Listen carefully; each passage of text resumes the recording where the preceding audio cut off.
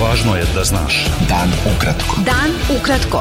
Važno je da znaš. Važno je da znaš. Podcast novinske agencije Beta.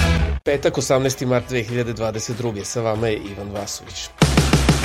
Četvrtim paketom sankcija Evropskog saveta prema Rusiji, kojim se zabranjuje izvoz luksuzne robe i uvoz čelika, prvi put je obuhvaćeno 12 ruskih energetskih kompanija, među kojima i Gazprom njefti i podružnice u njegovom vlasništvu većem od 51%, čime je obuhvaćena i naftna industrija Srbije, objavio je list Danas.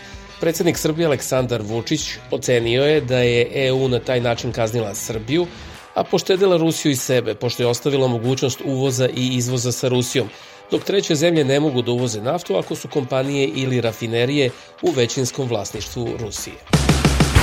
Poslanica Evropskog parlamenta Gwendolyn Delbos-Corfield izjavila je da je vlada Srbije poslala opasnu poruku time što se nije pridružila sankcijama EU protiv Rusije i da sa kolegama iz grupacije Zeleni poziva Beograd da zauzme jasan stav prema Moskvi. Delbos-Corfield je navela da je neprihvatljivo da predsjednik Srbije Aleksandar Vučić nastavlja da povlađuje Rusiji, a da u isto vreme dobija sredstva Europske unije u okviru procesa pristupanja Uniji.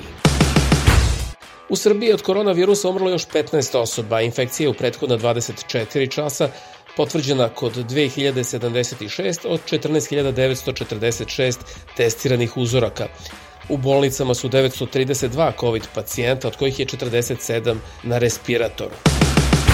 Predsjednik Srbije Aleksandar Vučić je u razgovoru sa predstavnicima delegacije Međunarodnog monetarnog fonda poručio da glavni cilj Srbije ostaje očuvanje makroekonomske stabilnosti, budući da je zemlja dugogodišnjom odgovornom monetarnom i fiskalnom politikom stekla reputaciju fiskalno stabilne države. Medijski monitoring posmatračke misije CRTA pokazao je da je zastupljenost vladajuće stranke u prvom delu kampanje smanjena sa 85 na 72%, dok je predsjednik Srbije Aleksandar Vučić i dalje zastupljen 85% vremena. Ostali predsjednički kandidati bili su zastupljeni u 15% vremena, a od njih je najzastupljeniji bio Miloš Jovanović. Treći po zastupljenosti bio je Zdravko Ponoš, ali je on jedini kandidat o kojem se izveštavalo dominantno negativno i to u 72% vremena. Koalicija Ujedinjeni za pobedu Srbije odbacila je navode politikologa Cjetina Milivojevića da neće biti kontrolora izbora na mnogim biračkim mestima u unutrašnjosti Srbije, navodeći da je lista Marinika Tepić Ujedinjeni za pobedu Srbije obezbedila 23.362 kontrolora i da su njihovi podaci dostavljeni lokalnim izbornim komisijama. Ministarka kulture i informisanja Srbije Maja Gojković otvorila je muzej naivne i marginalne umetnosti u Jagodini. Gojković je rekla da je za potpunu rekonstrukciju i dogradnju te ustanove izdvojeno oko 340 miliona dinara. Beta. Dan ukratko. Budi u toku. Specijalni britanski izaslanik za Zapadni Balkan Stuart Pitch izjavio je da taj region još nije direktno ugrožen ratom u Ukrajini, ali da treba učiniti sve da se taj sukob ne prelije na tu oblast. Srpski član predsjedništva Bosne i Hercegovine Milorad Dodik izjavio je da ruski ambasador u Sarajevu Igor Kalabuhov neće biti proglašen nepoželjnom osobom u Bosni i Hercegovini, kako to zagovaraju pojedini bošnjački političari.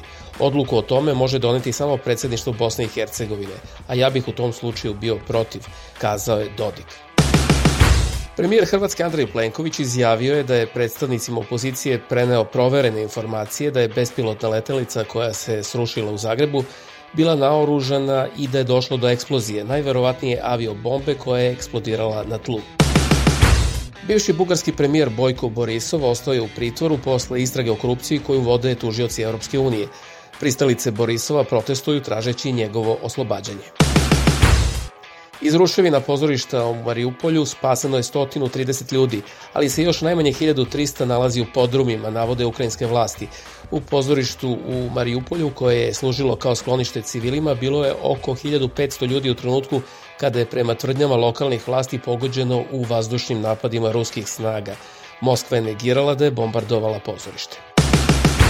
Predsjednik Rusije Vladimir Putin izjavio je na mitingu posvećenom 8. godišnjici pripajanja Krima Rusiji da je cilj specijalne operacije u Ukrajini, kako je naveo, oslobađanje i Luganske i Donjecke oblasti od genocida. Upravo oslobađanje ljudi od stradanja od tog genocida je glavni i osnovni razlog i motiv i cilj vojne operacije koju smo počeli u Donbasu u Ukrajini.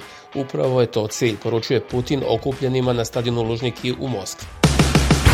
Portparol Kremlja Dmitrij Peskov izjavio je da se telefonski razgovor od petka predsjednika Rusije Vladimira Putina i nemačkog kancelara Olafa Scholza teško može nazvati prijateljskim. Bio je složen, ali apsolutno radni telefonski razgovor između Putina i Scholza. Teško da se može nazvati prijateljskim. Oštar razgovor, naravno, rekao je Peskov. Slovačka je proglasila 3 ruskih diplomata nepoželjnim osobama i zatražila da napuste zemlju u roku od 72 sata. Isti korak su preduzele i Bugarska i 3 baltičke zemlje. Bio to pregled vesti za petak 18. mart. Sa vama je bio Ivan Vasović. Pratite nas i sutra. Prijatno.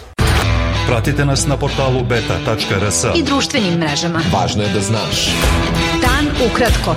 Podcast novinske agencije Beta.